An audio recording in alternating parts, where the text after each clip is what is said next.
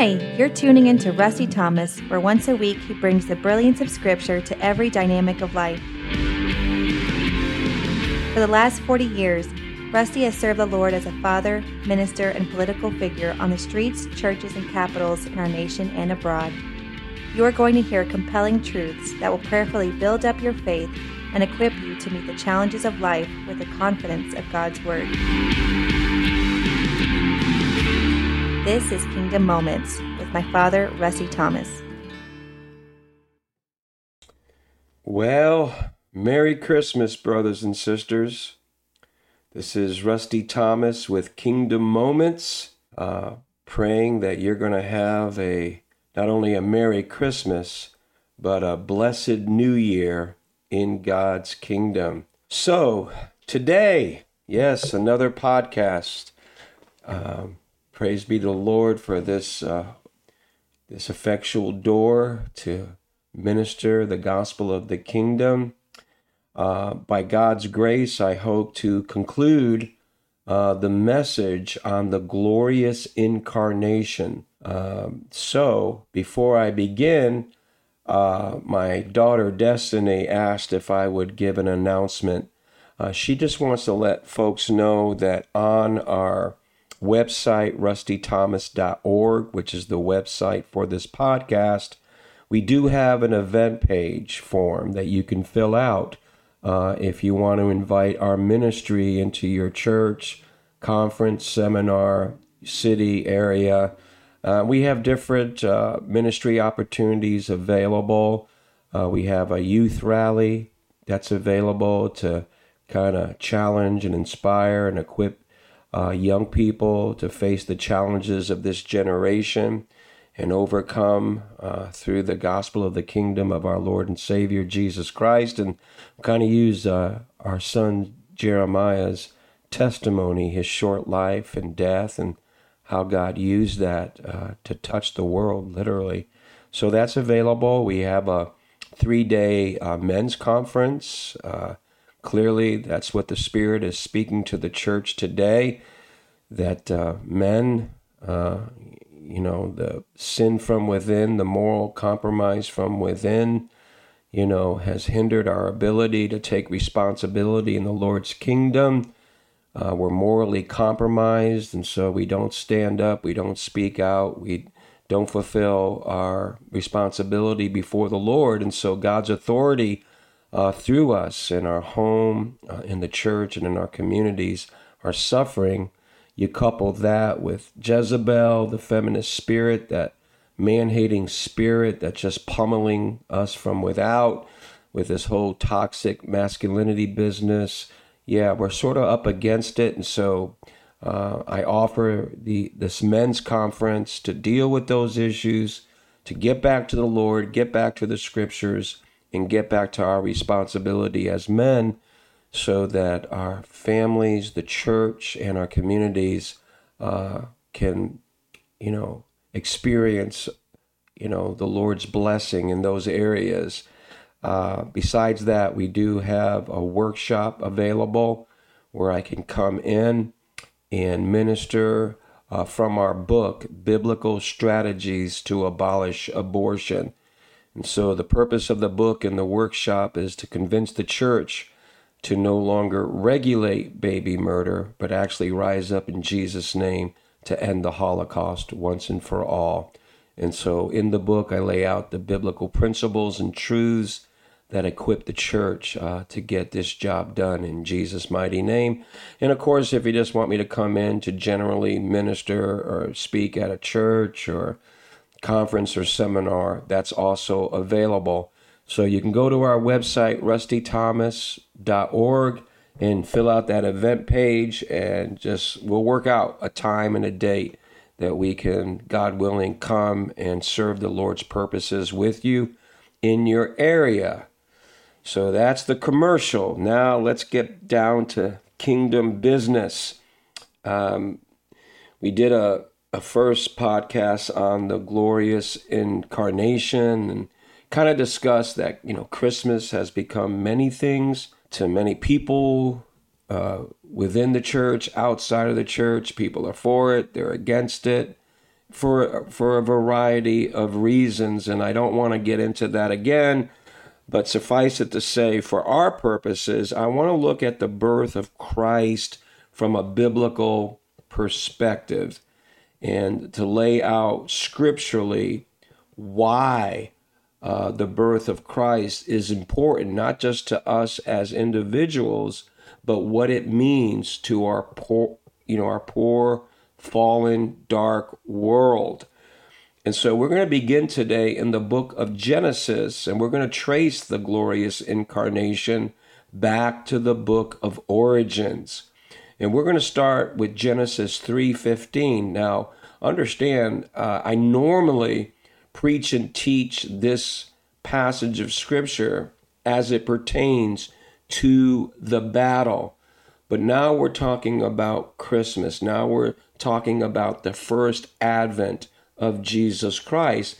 And here in this passage of Scripture, the Lord lets us know that he's coming, that he is the promised one, that God's going to raise up this champion, this deliverer, and he will be set into this fallen world as an instrument of redemption, as a person of salvation. And so this is what God promised. He said, I'm going to put enmity between thee and the woman, and between thy seed and her seed. It shall bruise thy head, and thou shalt bruise his heel. And so we know from this passage of Scripture that Satan had instigated the battle, but it's Almighty God who is declaring war. And remember, one of the depictions of God is he is a man of war. And that is a part of his personality. The Bible says he has weapons. He will employ them to take his enemies on and take them out. And that's clear throughout the Scriptures, both Old and New Testament. So again, I normally demonstrate that this is a passage that not only shows there's a battle between the Lord and the evil one, Satan the adversary, but it's also a battle that manifests in the realm of human seed, the seed of the serpent and the seed of the woman. Okay, so yes, it first rages in the heavenlies, but it does manifest on the earth. And, how do we understand, what camp are we in? What's the distinguishing marks of, let's say, the seed of the serpent? Well, you've heard it. You've heard the mantras. You heard the chants, my rights, my body, my choice. I do what I want to do when I want to do it. And nobody's going to tell me what to do, not even Almighty God. And so the seed of the serpent has two commandments on which they hang all their wicked agenda. Do what thou wilt, and thou shalt not judge me. And of course, the seed of the woman has a whole different demeanor and attitude in this world. And the seed of the woman follows their Lord and Savior, Jesus Christ. Not my will, but thine be done. And so, but again, I just want you to understand this is the first mention of the glorious gospel of the kingdom and the incarnation. And so the first thing we must understand, in order for this universal promise to come to pass, that God is going to raise up a deliverer, a champion, and that he is going to make his salvation known, and that he is going to draw all nations to himself, and that through this seed line, he is going to bless all the families of the earth and all the nations of the earth. So as we move along in the book of Genesis, we find Abram, who eventually becomes Abraham. He's a father, but through the Lord, he's going to be the father of many nations. And, by the way, the father of our faith. And so this is the book of Genesis, and here's God tapping Abraham. He says, I am the Almighty God. Walk before me, and be thou perfect. And I will make my covenant between me and thee, and will multiply thee exceedingly. And there were many other promises that God had made to Abraham. As they were struggling with time, God gave this promise, and of course they had to wait a long time. And humanly speaking, they're losing the capacity for his promise to be fulfilled. And so on occasions, God would show up to continue to encourage him and his wife, Sarah, that God's promises are yes and amen, and they will come to pass in God's time. And so then the question is, well, why did perhaps God choose Abraham? Well, first and foremost, God's the sovereign God, and he gets to choose whoever he wants to do what he wants them to do. And so there's that aspect of that. But also, I think Genesis 18:19 gives us some insight, humanly speaking, why perhaps God chose Abraham. So he says, "For I know him, that he will command his children and his household after him, and they shall keep the way of the Lord to do justice and judgment, that the Lord may bring upon Abraham that which he hath spoken of him." So clearly, God sees in Abraham this father's heart that wants to pass on the faith and the grit, to his children. That Abraham has this multi-kingdom generational vision, and that he is serious for his children to obey the Lord, to do justice and judgment in the earth. And so Abraham is chosen. And again, the promise to Abraham that was through him and his seed, singular, speaking of the person of Jesus Christ, that he's going to bless all the families of the earth and all the nations of the earth. And so in order to fulfill this, again, God has to set up a seed line, a genealogy. And if you want to understand fully the purpose for the nation of Israel, it is to provide that seed line, the genealogy, that the universal promise to the entire world would come to pass. And so be clear on this, brothers and sisters. There's a difference between the physical seed of Abraham and the promised seed of Abraham, because this brings a lot of confusion to the theology and doctrine of the church today. And it's a mess because we don't understand biblically the difference between the children of the flesh and the children of the promise. And so here God taps Abraham, and the promise of the deliverer goes from Abraham to Isaac. Now remember, Abraham and Sarah, their faith and their bodies were beginning to fail them. And so they're wondering, will God's promise ever come to pass? And we know that they felt pressured to step in and try to help God fulfill his promise. And so Sarah has the, dopey idea to, all right, Abraham, here's my maidservant Hagar, you lie with her, and if God gives us a son through her, then the promise is fulfilled. And we know what a disaster that was when they ran ahead of the Lord. But understand, Ishmael is of the physical seed of Abraham, but he's not the promised seed line. Critically important to discern this. And this passes from Isaac to Jacob. Now remember, Jacob was a twin with Esau. And as they're being born, he's grabbing the heel. He's the usurper, right? He's the younger, but he's going to rule over the elder, okay? So understand now, here's Esau and Jacob. Esau is of the lineage and of the seed of Abraham.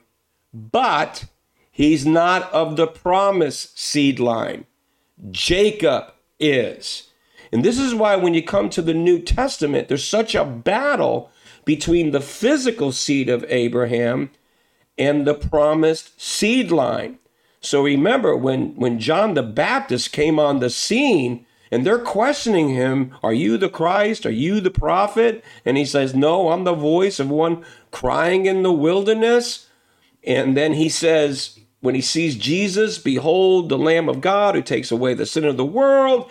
And then the Jews, the leadership, the religious leaders are complaining about this, manifestation of Christ and his kingdom. And they said, we're Abraham's children. What are you talking about?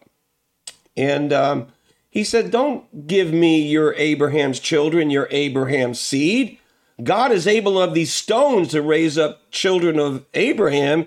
You better repent and put your faith in trust in this Lamb who has come to take away the sin of the world. And of course, Christ himself had that confrontation with the religious leaders of Judaism, where they kept saying, no, you're crazy. We're Abraham's seed, and on and on and on, claiming this place that they have in God's covenant and his kingdom. And Jesus is saying, no. Because if you were Abraham's seed, if you were Abraham's children, you wouldn't want to kill me. No, your father's not Abraham. Your father is the devil, and his works you will do. He was a liar, and he was a murderer from the beginning. And this is why the Apostle Paul says, not all Israel is Israel. He said, the children of flesh, these are not the children of God, but the children of the promise. These are the children of God. He said the true Jew is not the circumcision of the flesh. The true Jew is the circumcision of the heart. And then he says in Galatians, if you are in Christ, then you are Abraham's seed and heirs according to the promise. Well, I got to tell you, the church has this all goofed up. And this is why we got all this crazy theology and doctrine that has been such a disaster to the church in this world. Well, God gives this universal promise. It's going from Abraham to Isaac to Jacob. And then, of course, Jacob has 12 sons. And they become the 12 tribes of Israel. Now, I want you to notice how the scriptures, through redemptive history, it starts with a universal promise, but it's going to get narrower and narrower till we get to the promise being born into this world. And so out of the 12 tribes, the tribe of Judah was chosen. And we find this in Genesis 49:10. The scripture says, the scepter, obviously that's the rod of rulership, shall not depart from Judah, nor a lawgiver from between his feet until Shiloh come. That's the Messiah, until Messiah comes. And unto him shall the gathering of the people be. We know from the scriptures that our Lord and Savior came out of the tribe of Judah. But then, as redemptive history moves forward, it's going to get even more narrower.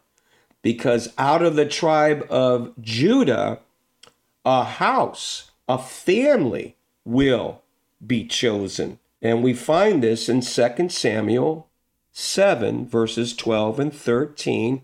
And this is God Almighty speaking to the poet, warrior, statesman,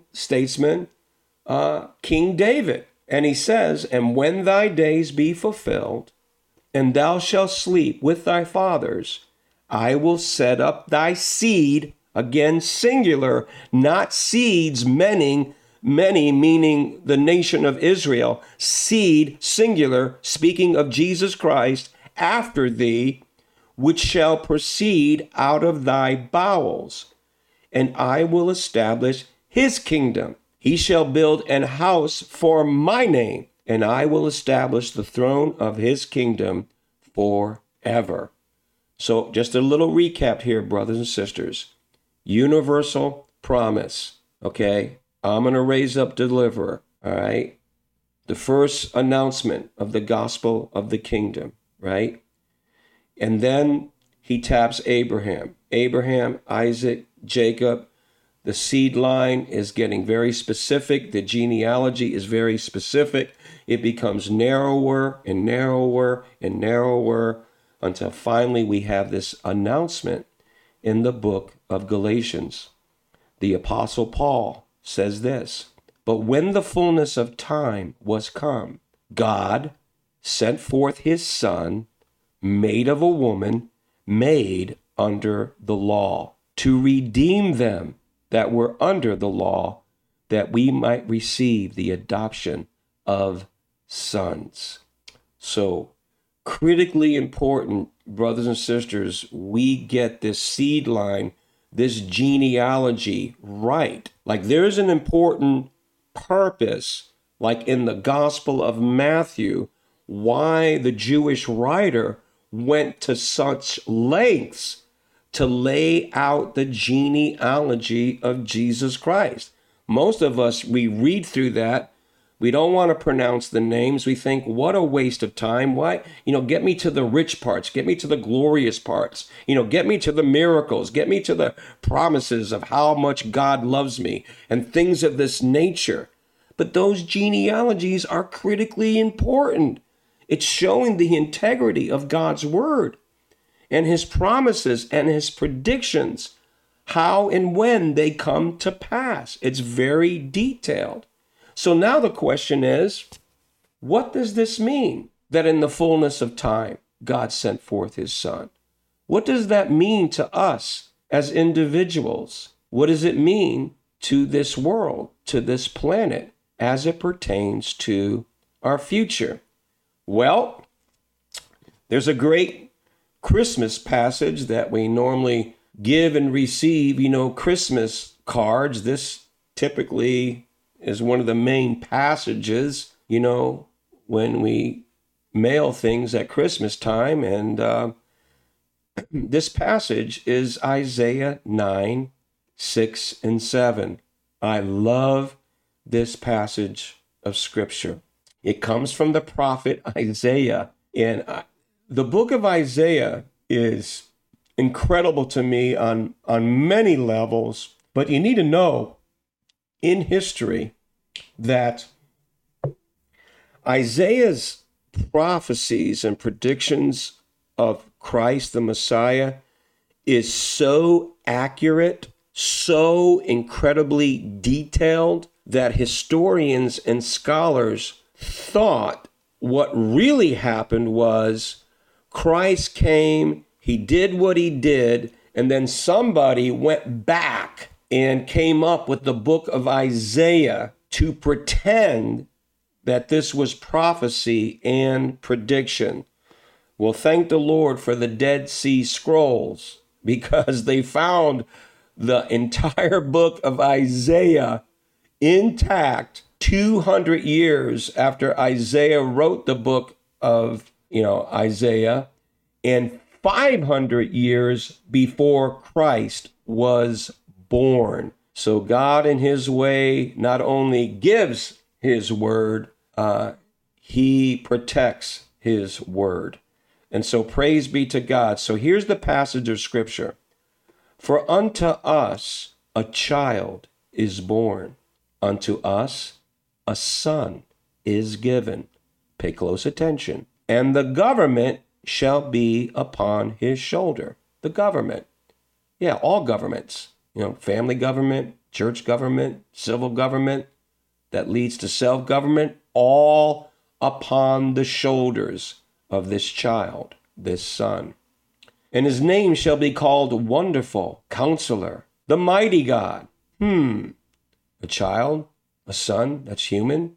He's called Mighty God. Oh, that's strange, Isaiah. You're a monotheistic Jew. What are you talking about? The everlasting Father, the Prince of Peace. Listen, of the increase of his government and peace there shall be no end upon the throne of David and upon his kingdom, to order it and to establish it with judgment and with justice. What did we hear about Abraham and his kids? Where God said, look up into the sky and count the stars and go to the sea and count the granule of sand. Well, what was he going to do with his kids? Oh, he was going to teach them the faith. He was going to make sure they perform justice and judgment in the earth. Oh, and so this son, this child that's going to be born, what is he going to do? He's going to establish judgment with justice. Listen, from henceforth, even forever. Well, how in the world is this going to happen? I mean, look at the world. It's out of control. There is corruption. There's tyranny. There's gazillionaires with messianic impulses. They're trying to destabilize, depopulate the earth. What is this stuff about God setting up his kingdom and his government? How in the world is this going to take place? Well, the zeal of the Lord of hosts will perform this. Now remember, one of the markings of Christ when he was upon the earth, when he's going into the temple and driving out the money changers and saying, hey, my house shall be called a house of prayer, but you've made it a den of thieves. And he's turning over money changers, tables, and whipping people. Get out of my house. The Bible says the reason why he did that was the zeal of the Lord of hosts consumed him. That's how this is going to be accomplished. So, but what is the biblical implication of this passage? Because the big question for a lot of Christians is not if the kingdom, but when the kingdom. Most Christians believe in the kingdom of God and the kingdom of heaven. And that is good. That is a promise. That is a prediction. But the issue is when in time and history does it come? Well, when you read this passage of scripture, when does God set up his government? And it's clear when what? The holy child is born and the son is given. So understand this. When Christ came, he didn't just come to start a church age and reveal salvation to the earth.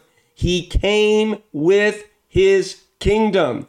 And we know biblically from the book of Daniel and other sources that once his kingdom begins, it is destined to conquer all the kingdoms of men. And his kingdom will be established and it will never be destroyed. And again, how is this going to happen? We got to double down on a human level to make this happen. The Bible does not say that. It says the zeal of the Lord of hosts will perform this.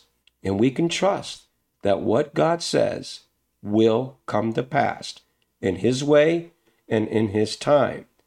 And so now we're going to look at Christmas from the New Testament, and we're going to look at the account in the gospel according to Luke. Pay close attention to this, because this not only has implications for us on an individual basis when it comes to our personal salvation, but it's going to demonstrate that the Isaiah passage that promises these things, that is the exact message that Gabriel is bringing to Mary.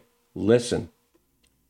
And the angel came in unto her and said, Hail, thou art highly favored, the Lord is with thee. Blessed art thou among women. And when she saw him, she was troubled at his saying, and cast in her mind what manner of salutation this should be. And the angel said unto her, Fear not, Mary, for thou hast found favor with God. And behold, thou shalt conceive in thy womb, and bring forth a son, and shall call his name Jesus. And by the way, the name Jesus is God shall save his people from their sins. Hallelujah. He shall be great. Amen. And shall be called the Son of the Highest. Now here is where he quotes from the passage of Isaiah. And he shall reign over the house of Jacob forever. Now listen, and of his kingdom there shall be no end. Then said Mary unto the angel, How shall this be, seeing I know not a man? And the angel answered and said unto her, The Holy Ghost, and this is just my addition, bless his holy name, shall come upon thee, and the power of the highest shall overshadow thee. Therefore also that holy thing which shall be born of thee shall be called the Son of God. So there is a lot in this passage of Scripture, again, that relates to us on a personal level and then as a corporate level concerning the future of this world. So I have a question for you. How did Mary conceive Christ physically when Gabriel brings her this announcement?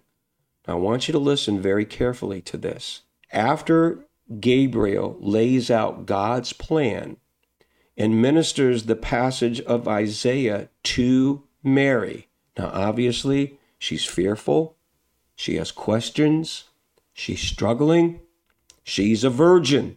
And I don't know if she knew the passage in Isaiah that a virgin shall conceive and bear a son, and you shall call his name Emmanuel, which is translated God with us. I'm not sure she knew all that. She may have. But she is certainly a virgin, and she's very young. And Gabriel is laying a heavy-duty revelation upon her young soul. Now, I want you to listen how she responds. Eventually, this is how she responds. Behold, the handmaiden of the Lord, be it unto me, listen, according to your word. And I truly believe, brothers and sisters, once she came into agreement and said yes and amen to the Lord's dealings and will in her life, I believe that's when the kenosis took place, where Christ, God the Son, forever with God the Father, God the Holy Spirit, is emptied from heaven and becomes the seed, the promised seed, into the womb of Mary. And he becomes that, that zygote, the embryo, and that baby developing in the womb that's eventually born in the assigned city, Bethlehem, and born in a manger. So that's how Christ was physically conceived. And understand, his reality in this earth did not begin when he was born of a virgin, but when he was conceived by the Holy Spirit. And that is kenosis.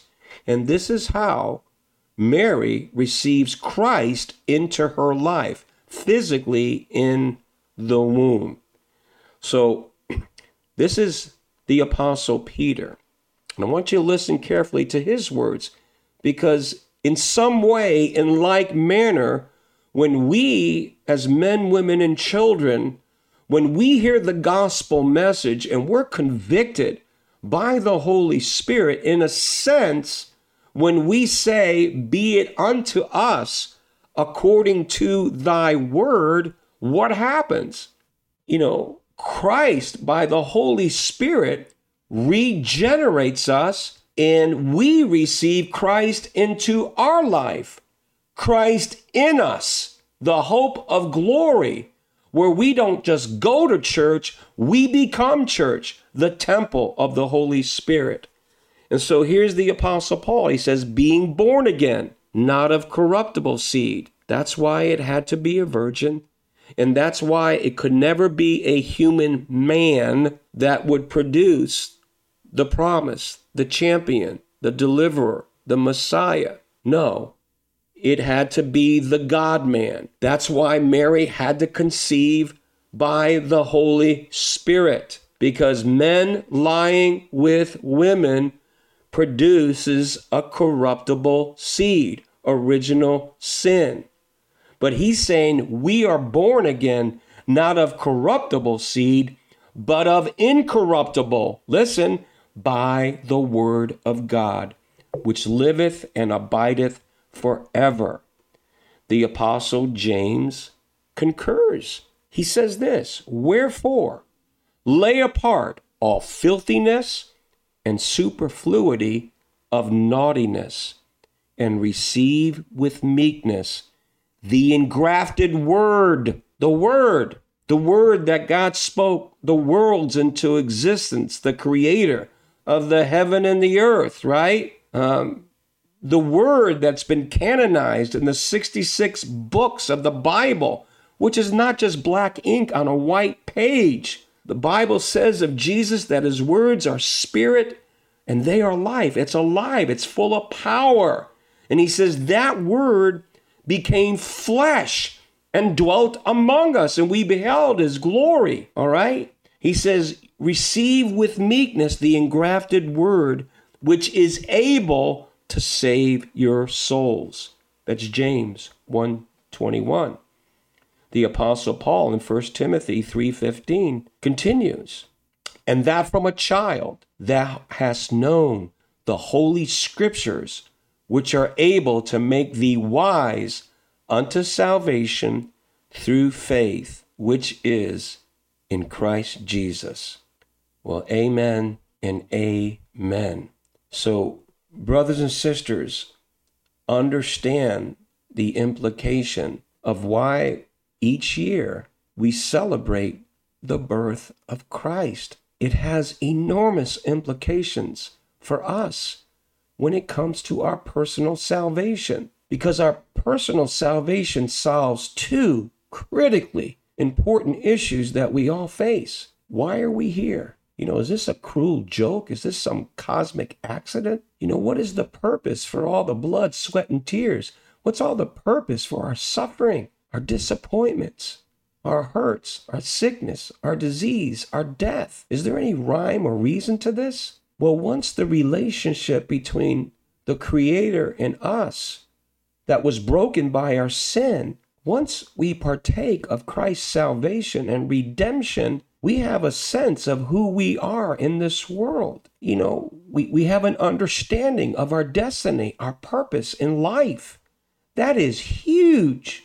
That brings great peace to our soul in the midst of confusion and wandering in this world with no rhyme or reason, no purpose, no destiny, just having life bounce you all around. And eventually you die and you go to hell, which brings up the second most critically important. There's a huge issue we struggle with. It's called death, and the Bible calls it an enemy.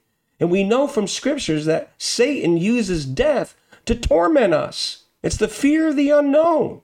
And so once we repent and put our faith and trust in Christ and God's word, that incorruptible seed goes to work in our hearts, and the Spirit of God regenerates us, we know that once we cross that line and step into eternity, we're not going to hell. Praise be to God. We're going to be with our Lord forever and ever. And the Bible tells us that eye has not seen, ear has not heard, neither has entered the heart of man what God has stored up for them that love him. We know there's a place where there's no more sin, there's no more sorrow, there's no more pain, there's no more suffering, there's no more tears. And so Christ coming into this earth, Christ being born, and because of that, we become born again. It settles our purpose here on earth, and it settles our eternal standing. Both bring incredible peace to our souls, regardless of what we go through on this earth. Well, I want to conclude just a couple of more truths about the birth of Christ. We know from Scripture that the evil one, Satan, was very much concerned about this child that was to be born, this son who was to be given. And so we find this recorded in Revelations 12, 3 and 4. And another sign appeared in heaven. Behold, a great fiery red dragon, having 7 heads and 10 horns, and 7 diadems on his head. His tail drew 1/3 of the stars of heaven and threw them to the earth. Now listen. And the dragon stood before the woman who was ready to give birth to devour her child, capital C, as soon as it was born. So we know this evil one who has to come to kill, steal, and destroy. Why is he concerned about this specific child? Why is he concerned about this son? Well, Revelations 12:5 gives us the answer. She bore a male child who was to rule all nations with a rod of iron. Now again, when does Christ's kingdom come? When does he establish his government, where his government and peace shall have no end? When does that take place? When the child is born. The enemy understood its implications. So for him, it was either murder the child or be dispossessed in time, in history. And we know on the human level, the enemy was working through Herod to go after Jesus Christ. For as far as Herod was concerned, better the innocent are slain than in his mind the guilty party escape. And so we have to include, as we celebrate Christmas, the massacre of the innocent. You remember that time where, Herod is asking the sages, the wise men, the prophets, what's the timing of the Messiah's birth? Where is he going to be born? He's making inquisition, not so he can worship him like the wise men from the east, the pagans, the Gentiles. No, he wants to know so he can wipe him out. And so we know in the Gospels how he sent forth his soldiers and they invaded Bethlehem, and every son 2 years and older were massacred. Now, obviously, when we celebrate Christmas, it's a time of joy and family and fellowship and giving. But brothers and sisters, we also understand that there still is this battle, that rages. And so to this day, we know the enemy and that spirit of Herod still exists in the world, except the enemy is not just waiting for the child to be born. No, he's going into that sacred matrix, into the womb, to devour the preborn who are made in the image and likeness of God. And the only thing I can tell you along those lines, the same God that rescued Jesus by awakening Joseph in dreams and saying, get up, depart, the child's in danger, go to Egypt, stay there for a while, I'll call you when it's safe to come back. And he did. Well, that same Lord came, he was promised, he was born, he lived, he ministered, he was crucified. 3 days later, he rose from the dead, and he's seated at the right hand of the Father, waiting henceforth till all his enemies are made his footstool, and that includes abortion. There is victory in Jesus Christ our Lord. Do not grow weary in well-doing, for we shall get rewarded if we faint not. Amen? So the last thing I want to say along these lines, when it comes to the Christmas narrative, you got to remember there was no room for him in the inn. And there's a lot to that, brothers and sisters. I don't have the time to go all through it, but I do think it's important to understand, just like there was no room for him in the inn, for most of us on this planet, there's no room for Christ in our life. We just have this natural repulsion against Christ. everybody can be God, everybody can have deity except the one true and living God, which is Jesus Christ our Lord. So naturally speaking, as human beings, we suppress the truth in unrighteousness. We reject the light, we walk in darkness. And why do we do that? Because we don't want our evil deeds to be exposed. Scripture says we go astray from the womb because we're conceived in sin. We're born alienated from God, and we seek to be a law and a God unto ourselves. And I just want to make mention to this. The Bible makes it clear there's no such thing as an atheist or an agnostic. The problem is, it's not that we don't know God exists. We know he exists. There's creation, his laws written on our heart. We have a conscience. We know he exists. The problem is we just love our sin more than we love God. And so for many, there's no room in our wicked hearts for Christ. But I think it's amazing because, there's no room for him in the inn. So where does he find a place to be born? Where does he find a place, to find some shelter as he's coming into this world? Remember, we're talking about the King of glory, the creator of the heavens and the earth, becoming one of us. And where does he choose to be born? In a cave? To be lying in a feeding trough for animals?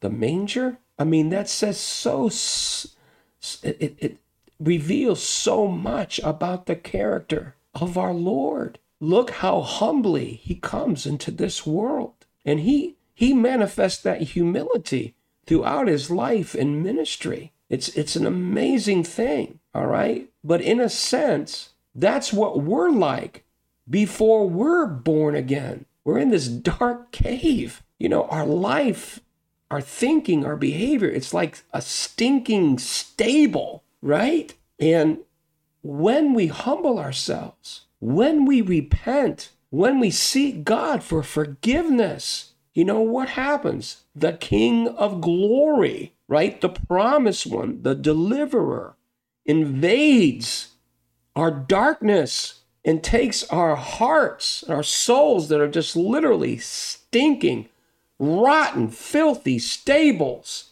and he regenerates us. He cleanses us. He purifies us with his precious blood, the truth of his word, and the power of his Holy Spirit.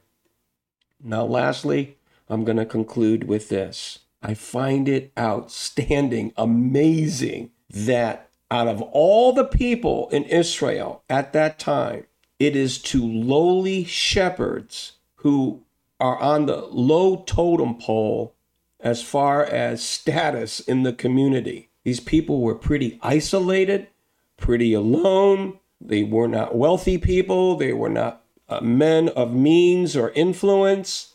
They're just lowly shepherds. And out of all the people in all the world to have this outstanding manifestation take place, it blows the mind. So here's the announcement.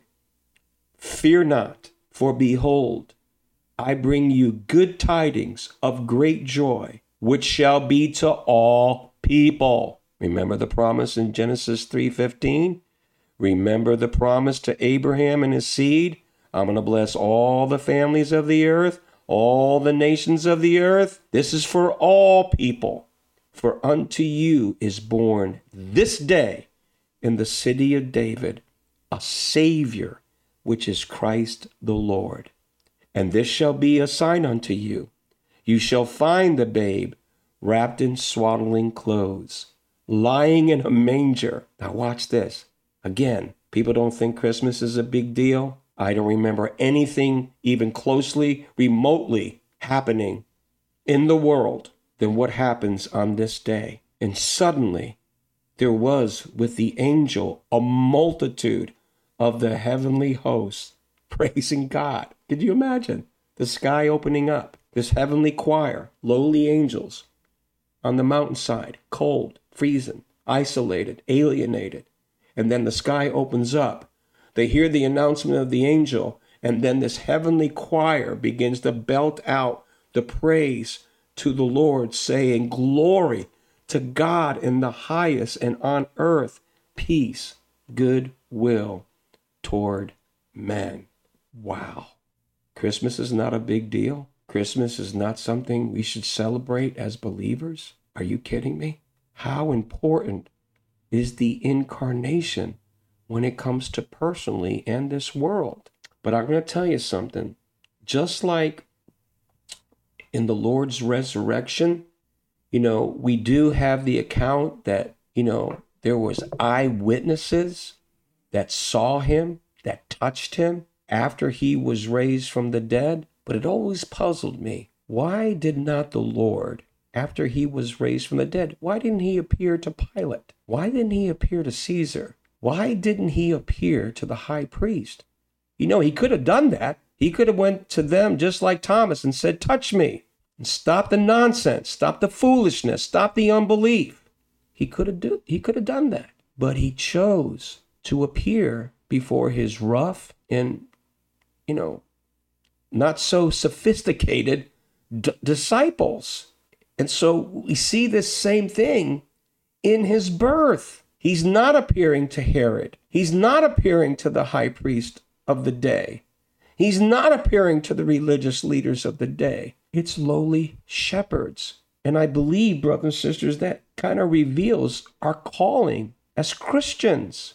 The Apostle Paul declares, for you see your calling, brethren, how that not many wise men after the flesh, not many mighty, not many noble are called. But God hath chosen the foolish things of this world to confound the wise.